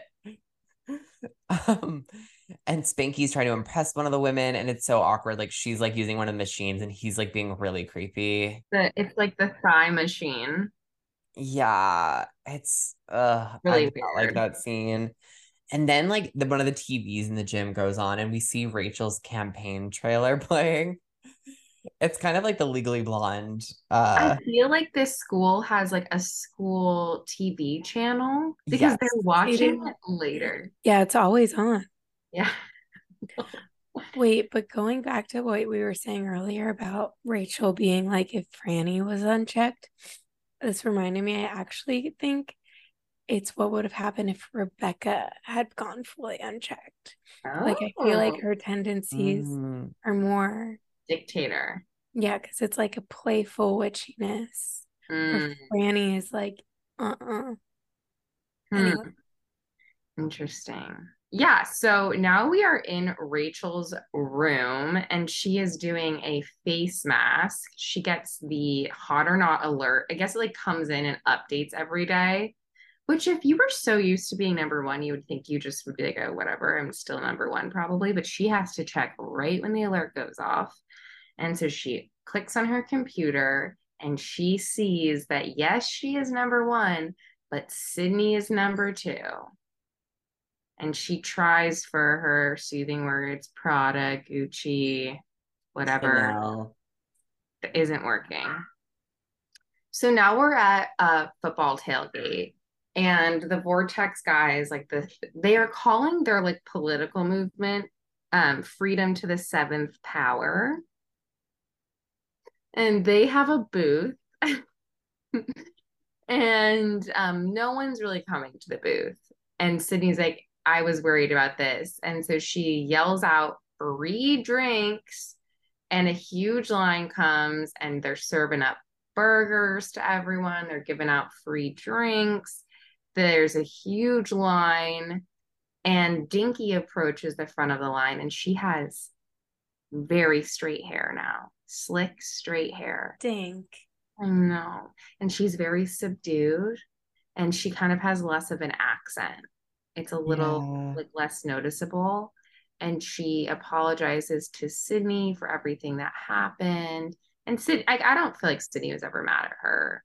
And then Lenny appears and asks about his gluten-free soy patty. And Sydney's like, yes, Lenny, the green one is yours. And Dinky is so excited by this and is like, do you have another one? And Lenny and her lock eyes, and there are fireworks. Chemistry. And he's like, you're gluten-free. And she was like, my whole life. This was cute. This was so cute. And also like ahead of the curve on the gluten-free thing. So, which I didn't think that burgers were gluten or had gluten in them.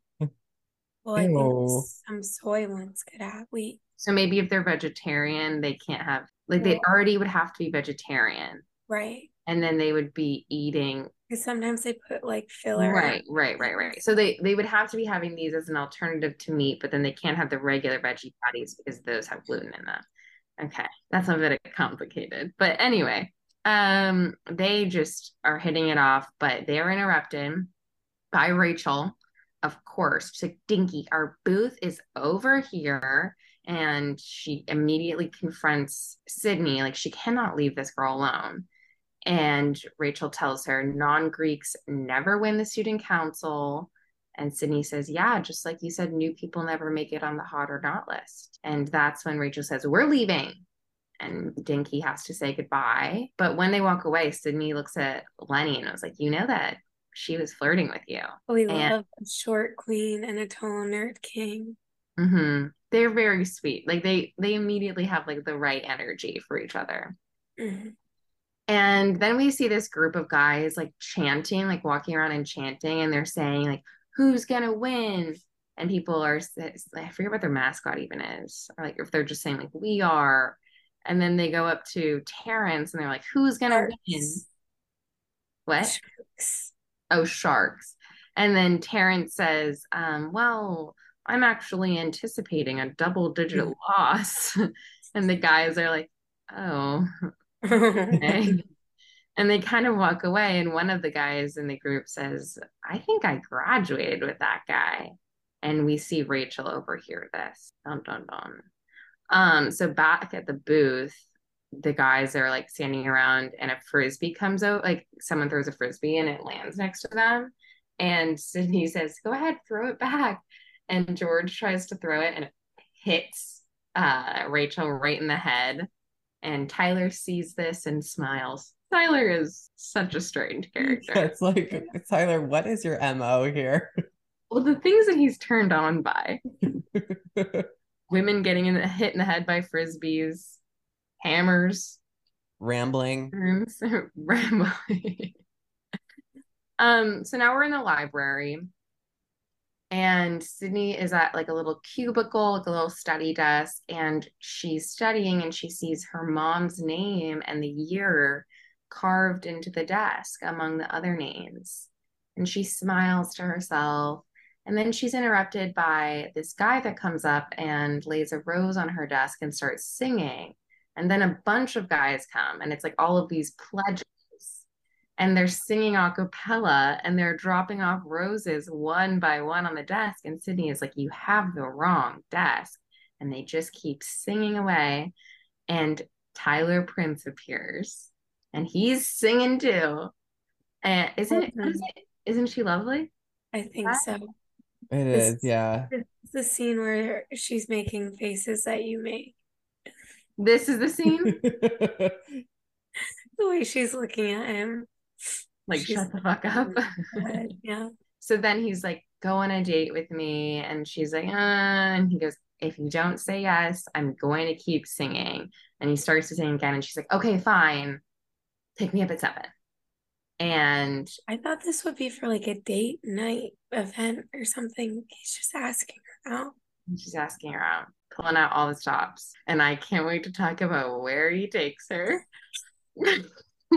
I have a lot that I'm oh my god, I almost forgot.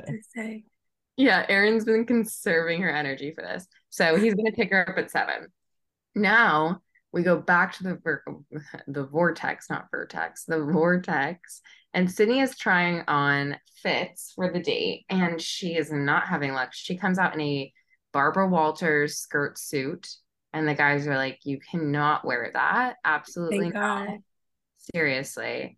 And Lenny is like, you have to have been on a bunch of dates. Like, why is this any different? And she's like, I have as much dating experience as you guys, which they can't believe. And then she comes out in a hideous smock yellow shirt. And the guys are like, okay, we really do need our help. And George is like, purple is really pretty. And they help her pick out an outfit. So then we see Tyler waiting downstairs, and all of the guys are kind of like trying to intimidate him. Terrence is saying that 3/4 of first dates end in disappointment, which feels like an accurate whole. Yeah. And like Gherkin is saying how he can register Tyler as a sex offender, and like all of them are threatening him. And then Sydney walks down the stairs in a true she's all that moment, and she's in just like a classic Hollister fit, like like a layered purple cami, an open short sleeve gray sweater, and a jean skirt. This whole movie, she wears like Abercrombie and Hollister clothing, like apparel that I remember specifically being in the stores. Like I remember that gray sweater specifically, and she wears like this open like empire waist sweatshirt, like zip up hoodie a lot, and I wanted that so bad. I remember seeing it in the store, and it was like a bunch of different colors. And it had a weird tie, like right under your boobs, and I thought it was really cool. And she wears that a lot in this movie. I love how you remember that. I remember my friend had that specific like zip up hoodie, and I was like, that's so cool. And then I so chic. And then I saw Sydney White wearing it, and I wanted it even more. So she comes downstairs, and he's like, wow. He's like, you look beautiful. And she's smiling, but then the wall catches on fire, and she has to put it out, and they leave. And they pull up to a church, and Jesse McCartney is blaring through the speakers of Tyler's convertible. Not the only Sarah Paxton movie that we get a Jesse McCartney original song. No, it is. Wait, was it in Halloween Town? Oh, how could I forget? So they pull up, and Sydney's like, "What? You're trying to convert me on our first date?" And he's like, "No, no." And they go inside, and it's like a this is probably not the PC term. Is soup kitchen wrong to say? What would we call this? Yeah, I think they're Yeah, so it's like a basically.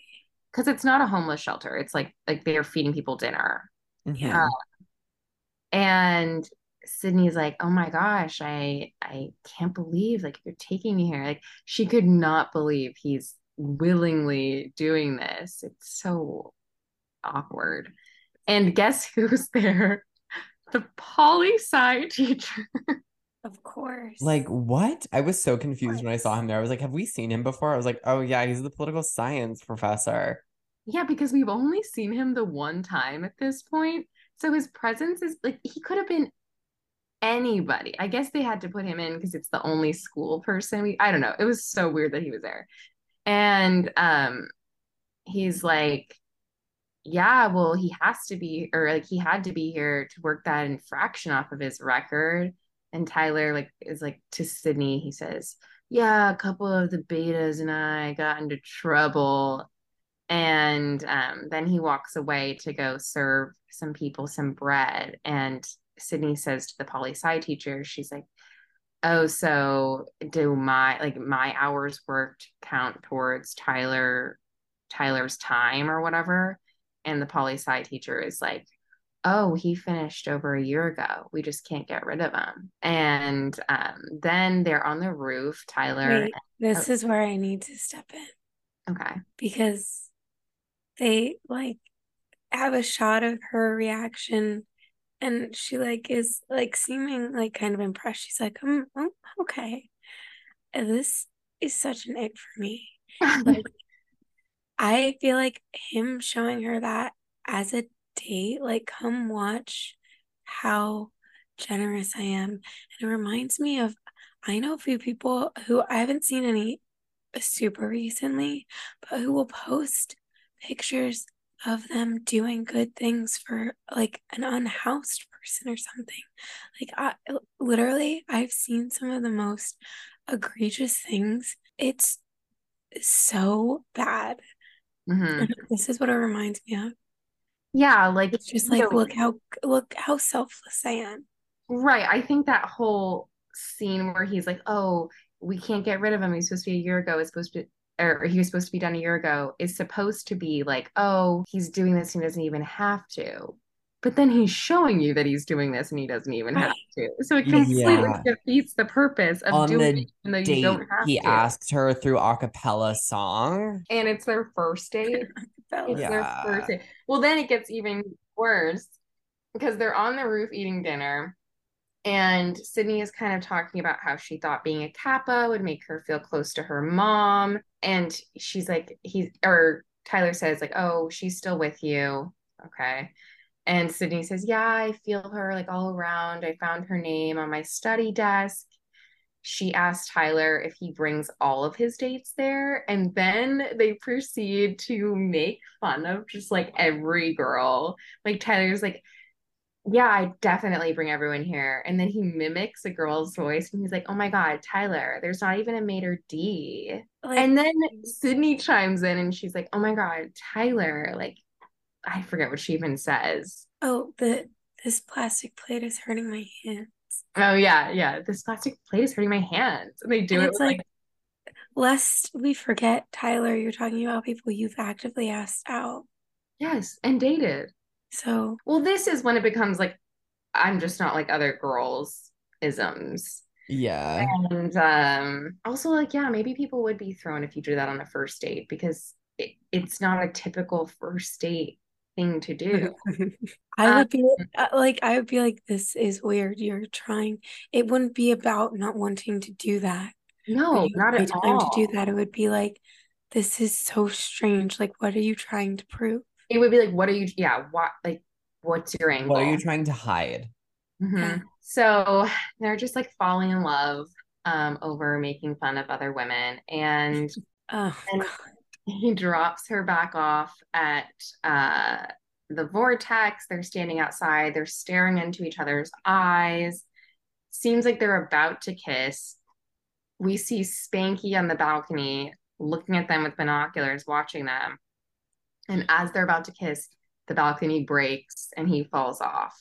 Sydney walks back inside with Spanky and she's like, because you were spying, I'm not going to tell you about my date. And the guys are all upset. I would be so mad. So Tyler, yeah, you're not getting the tea.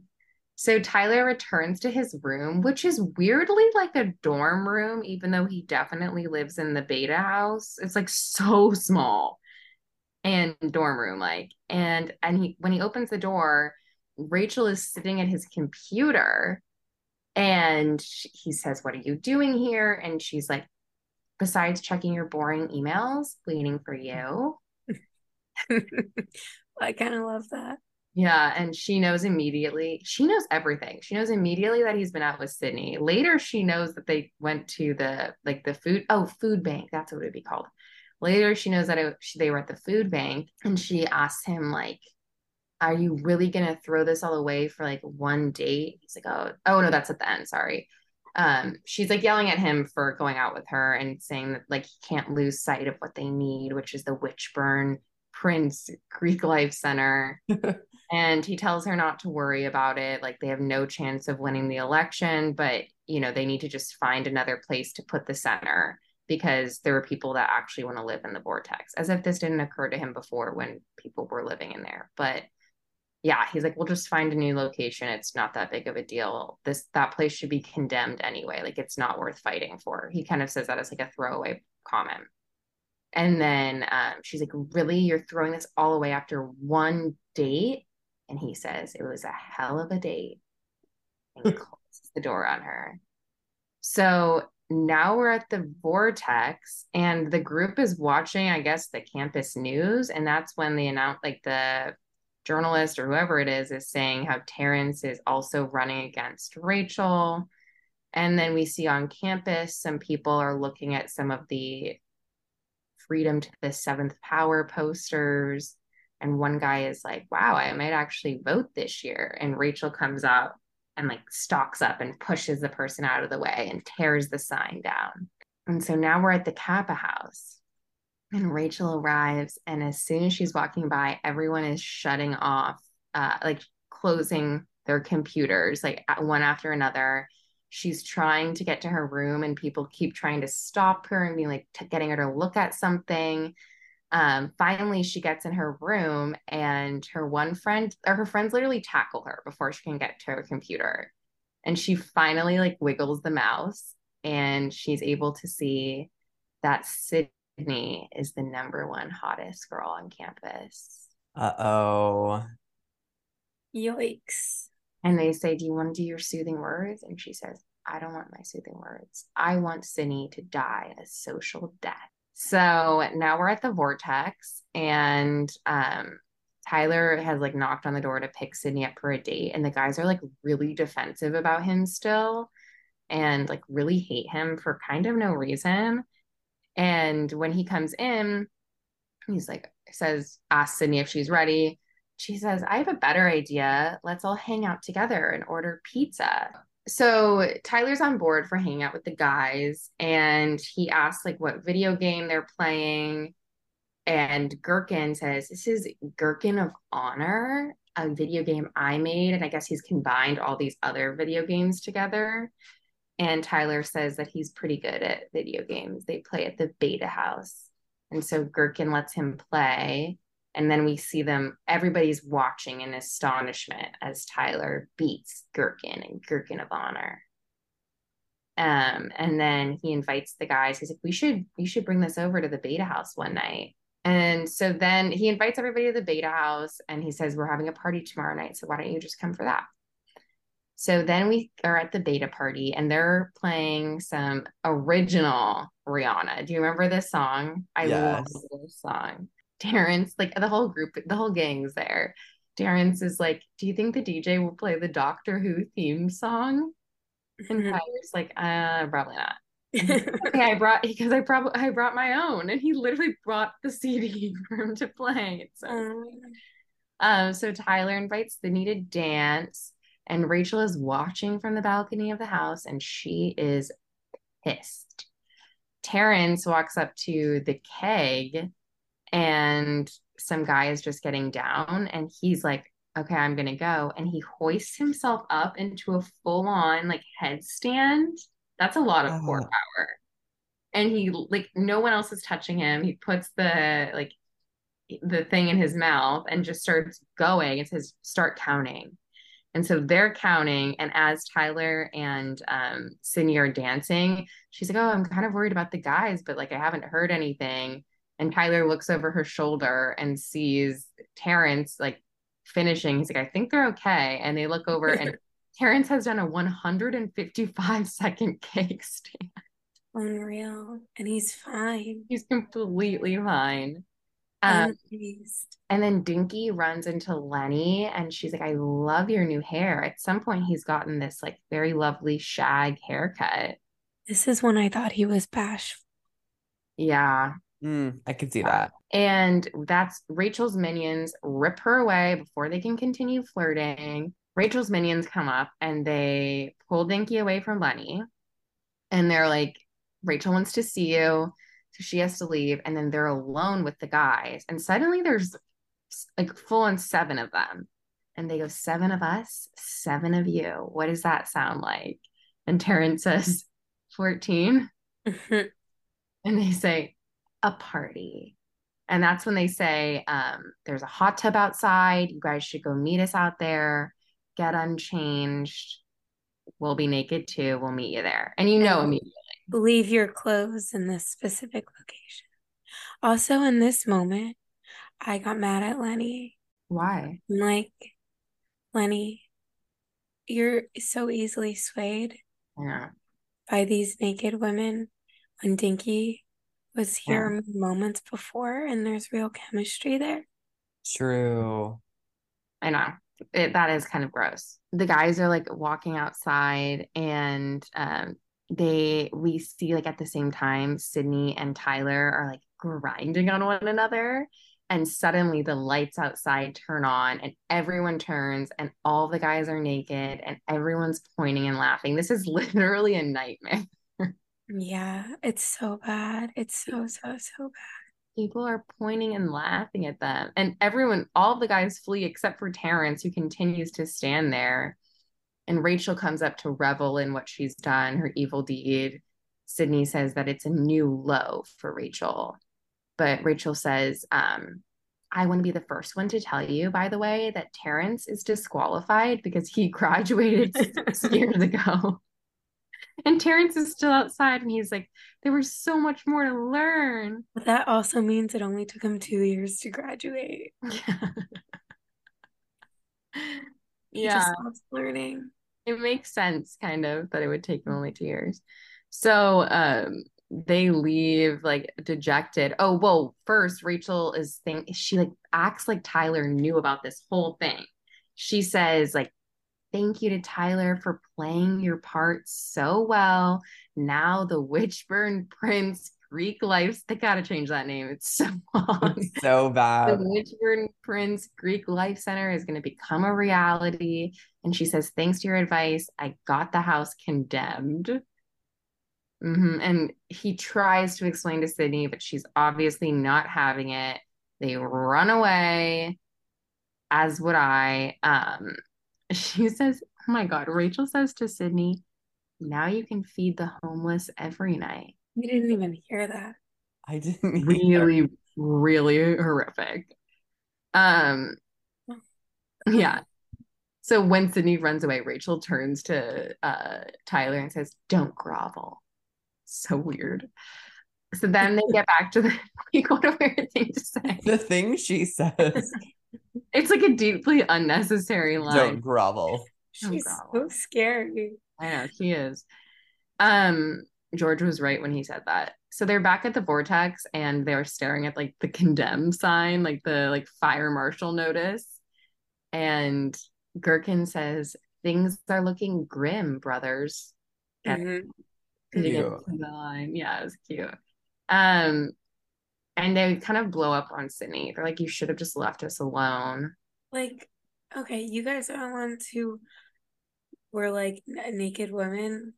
We'll go. But also, it would have happened without her there. Like, Right. either she was there and the house got condemned 2 weeks earlier, or it got torn. Like, it was gonna happen. Right. But they're upset. So, Sydney's like, no, like, you have to stand up for yourselves against the Greeks. And Lenny was like, it's also important for us to have a place to live, which fair point. So then Sydney's in her room and she's staring longingly at a picture of her and her mom when she was little. She calls her dad, and he has one of those voicemails that's like a trick voicemail.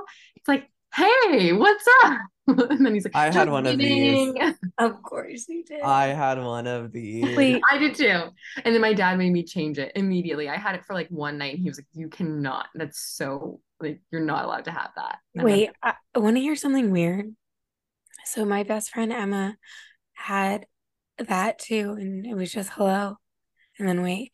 And the day that I was planning on watching Sydney White, I was for some reason thinking about that during the day. I was like, that was so weird that Emma had that voicemail.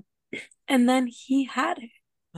Whoa. It's so funny because it would have been around this time too. Like I was in middle school when I tried. She had it through high school.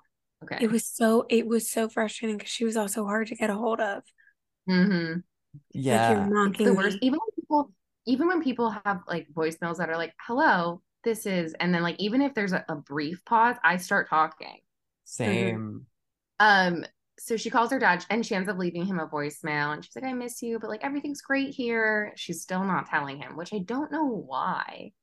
Especially because yeah, and she doesn't have a place to live. So like where does she think she's gonna go? So all of the guys are packing up a truck, like a moving truck, and George can no longer tie a knot because he's so stressed out. I mean, I don't like this. I know. Come on. I know. Leave it up. Like Aqua not being able to eat cotton candy. So then they drive away, and when the moving truck moves, it reveals Sydney's dad outside of his plumbing vehicle. And they are walking along the same weird dock, her and her dad. And he's like, I got your voicemail and I drove through the night. I knew something was wrong, which is very sweet. I mean, I think it's within reason to wait to get a hold of your daughter again before you drive through the night based on a tonal shift in a voicemail. Right. And it actually, like, comparatively, her tone didn't seem like that different from other times that she told us. No. She kind of like always has like a little bit of like a sensitive tone. She has cry voice. Like, you know, when people always sound like they're on the verge of tears, she always kind of sounds like that in this movie. She admits, like, she's like, I just, didn't want to tell you wasn't in Kappa because I also felt like I was failing my mom and letting go of all of that. Then it would be like admitting defeat or whatever. And he says it's not about doing the same things as her mom, but it's about being the same kind of person. And they hug and they have a kumbaya moment, and it's all very sweet. So then we see the Vortex guys staying at a motel, all in one bedroom, by the way. And Sydney knocks on the door and someone answers it and she barges in. She's like, wake up. It's time to make some plans. We can't let Rachel win. She gives them this long pep talk. She's like, are you really going to let someone win who doesn't even know who Gandalf is? And she re-energizes the guys and she says she is going to run against Rachel. I cannot believe it took this long to just decide on her running. I know. I had that same thought. I was like, why didn't she just offer to do this like weeks ago? I suppose because she wasn't like permanently living in the house at that point. I don't know. Doesn't make True, sense. I guess. So but then we this get, wouldn't have worked for the plot. yeah. Then we get a beautiful 2000s montage. First, we're in the library or some kind of computer lab, and we see a bunch of ads of Sydney playing. She's like, hi, I'm Sydney White. And it's like going from each computer. Then, simultaneously, the poli sci teacher is announcing this big midterm paper. Of course, he has something to say. He's back. He's back. Then Sydney is like, we see her, or he's announcing his big final paper, and it's going to be about, like, I think, campaigning. Yeah. And like how to win voters kind of thing. And then we see her ad playing at the gym. Then we see Sydney campaigning at different groups. She's at the Hawaiian Club. She's at the ROTC. Then we're back to the poli sci teacher. He's like talking about how Kennedy won, even though he was the first Catholic president. He was an outsider and he reached out to other outsiders and galvanized people to vote for him. And then we see Sydney at, like, I think it's the Jewish club, the marching band, the poetry club. Like, she's at all these different clubs. She's in the ad. She's telling everyone that it's time for them to be heard. And she's there to listen. So then the boys are walking, like, with the little freedom to the seventh power signs one by one. And they're walking past Rachel at the Kappa house handing out flyers. And they say, hi ho. And then George says, bye ho. Which I'm not for calling women hoes, but it was a funny reference. Mm-hmm. So now on campus, all the Vortex guys and Sydney are nailing signs into the ground. And this girl comes up to Gherkin and she's like, oh my God, I love your shirt. Do you read The People's Punisher? He's like, I write it. And she totally freaks out. She's like, I swore that if I ever met the guy that wrote The People's Punisher, well, I'd hook up with him. And this is just Gherkin's best day ever. And of course, what's his name? Snacky? Spanky. Spanky. Right. Spanky's very upset by this. So Sydney, oh my God. Sydney's trying to put her sign in the ground. And Tyler shows up holding a hammer. And he like tries to apologize, but she stops him and she's like, is that the Stanley 4000 hammer? And he's like, yeah. And she goes, can I touch it? And she goes, he says, you can have it. And she's so happy. She's hammering her sign into the ground. And he loves her even more. Oh, she knows her gosh. hammers. Who knows? He's a Chambers knockoff. She like accepts his apology at this point. He's like, I had no idea what Rachel was doing. She twisted all my words around. And Sydney says she has a habit of doing that.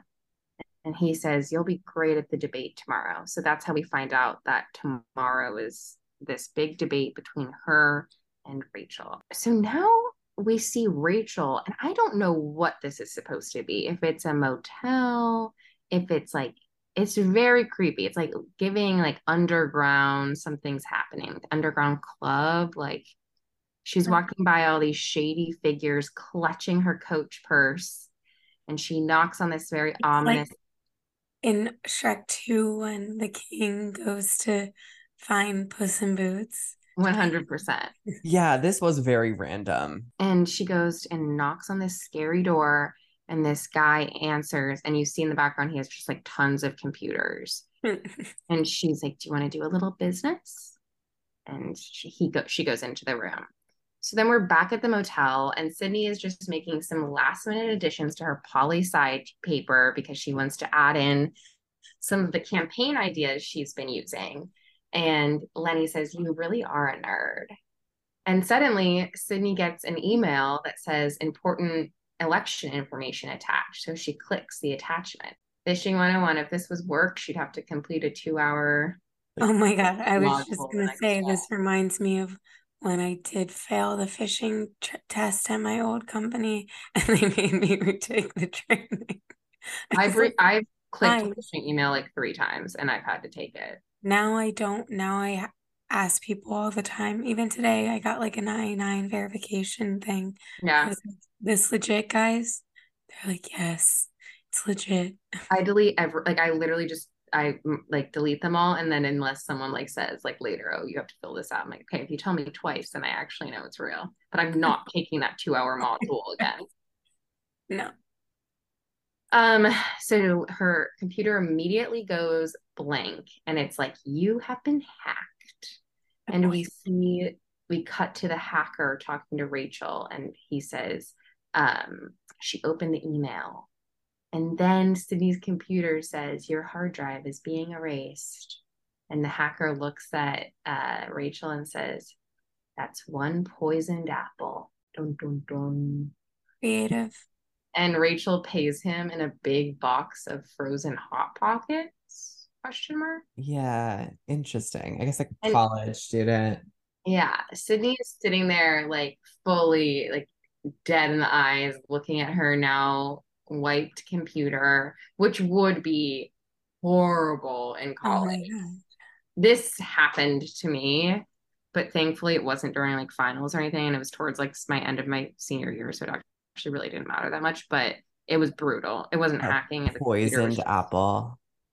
no, it was just one of those Macs that Yeah. was so old that it starts like basically smoking, and then one day it just Yeah, died. that happened to me too. A Thank rotted God for apple. Google Docs now because I can never, Thank I don't even God. have Word. no, I don't either. Pages to open shit. Yeah. So Sydney's like, "I can't let Rachel win. I'm gonna pull an all-nighter." So she's in the library and she's working away on her paper, and she's working until the sun comes up. We see her finally submit the paper via email. And then they're at the debate. Like the sun is like it's fully the next day. They're at the debate, and the announcer, which is the poli-sci teacher, because he is the only teacher, the only adult person, like full-grown adult at the school is this teacher. And he says, "All candidates, make your way to the stage." The guys are freaking out. They can't find Sydney. And I'm pretty sure Tyler overhears this. So then through the window of the library, we see Sydney, who's asleep in her chair. And Tyler comes up and he's trying to wake her up. It's so weird how she won't wake up in this scene, too. Like, he's like, "Sydney, wake up." And she's Like like, having paralysis. yeah, she is having sleep paralysis. So to fix that, he kisses her. Yeah, it was kind of a miss for me, but I get why they had to do it. Isn't Yeah, that I Sleeping guess. Beauty? Oh, but I No, guess the poisoned apple. Oh I my think God, wait, that is Sleeping Beauty. It's no, not. they do it also in Snow White. After she eats the Oh poisoned God, they apple. do it twice. Yeah, there's a lot of kissing of unconscious women and women who can't speak or give consent, and Oh my God. she goes, "I'm awake now," which is like I feel like classic Amanda Bynes line. Like that really does feel. Mm. And so now we're at the debate, and poli sci professor's hosting. He's like, "I guess, Miss White is nowhere to be found. We can't wait any longer. Sydney busts through the doors just in the nick of time. We get a shot of Dinky and she's smiling and her hair is starting to curl again. There's a little curl to it. It's not as voluminous as before, but there's a curl, a wave.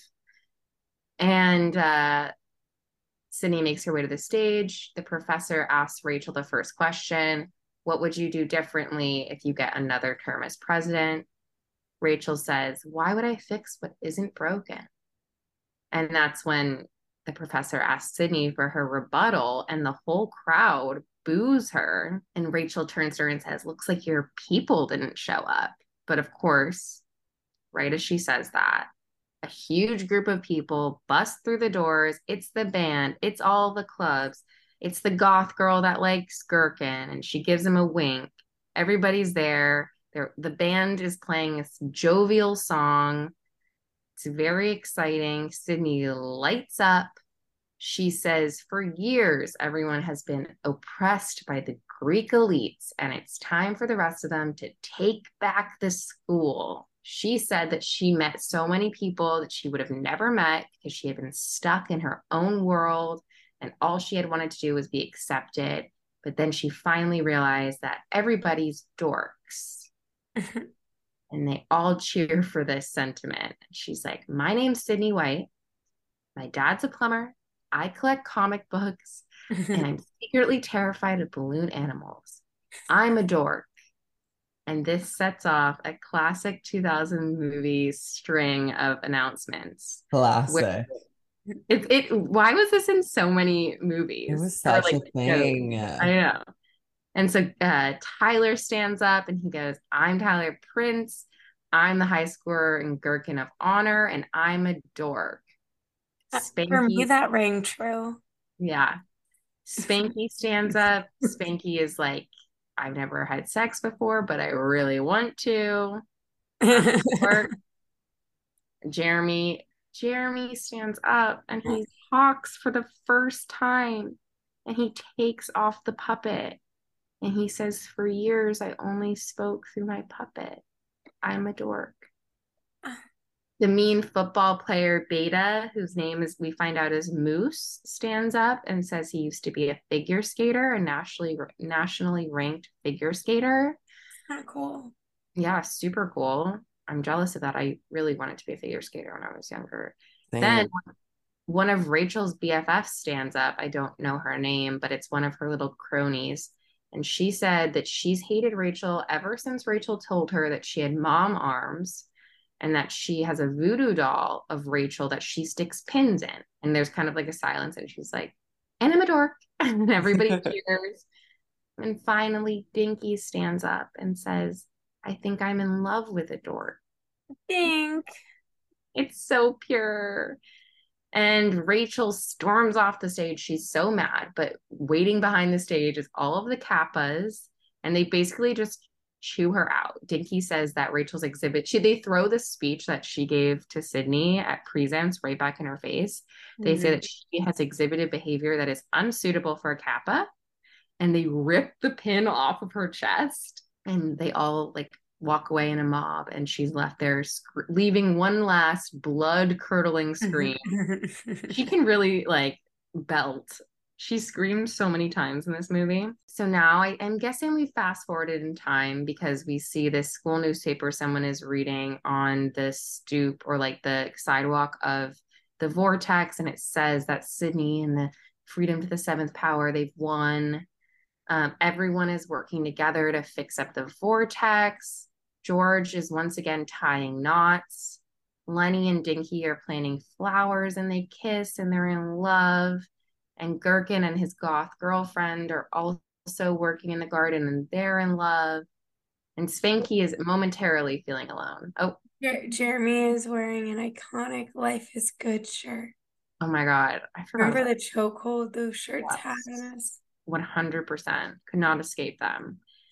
And this like green VW bug pulls up with a bunch of girls who ask for Spanky's help because they're lost. And they're like very seductive. And he's like, okay, I just need to get ready. And they're like, we'll wait. And seems as if all of his dreams are about to come true. And then Terrence walks up in this very spiffy suit. And he tells everyone that he has finally perfected his probability theory, which can predict anything. And so he sold it to ibet.com for $10 million. And everyone cheers and they're so happy. They congratulate Terrence, which I'd like, Terrence, you want to move back in, buddy, pal? So then Tyler walks by and Sydney whistles at him and he like plays it off and they laugh and kiss and they're also in love. And Dinky says, like, let's get a picture. And she gets all the guys, including Tyler. I'm like, you're not in this, Tyler. Yeah. But she gets all the guys. Tyler take the picture and Dinky get it. And let Dinky in it. Right. And then she takes it on her little digital camera. And then we hear the voiceover of Sydney once again. And she's putting the photo in her mom's memory box. This is cute. She says, my mom was right. I did make friends for life. And she said, we all lived dorkily ever after. Mm. The end. So cute. And we made it. Did it. We did it. A long road. It was a journey for sure for me, but for sure for me. I liked the film. I wonder what it got on Rotten Tomatoes. I don't think it did very well. I feel like I looked it up. Oh, you don't think? I saw on one website it was like given an A-, which is like actually pretty good, but it was given a 35% on Rotten Tomatoes, but a 70% audience score. Okay, yeah, I was gonna say 35% tomato meter, but out of 250,000 audience ratings, it's a 70. Yeah, I'll take it. Yeah, well, I guess we will see you guys not next week, but the week after. Yeah. Thanks for joining us. Thanks so much for joining us on this Memory Lane.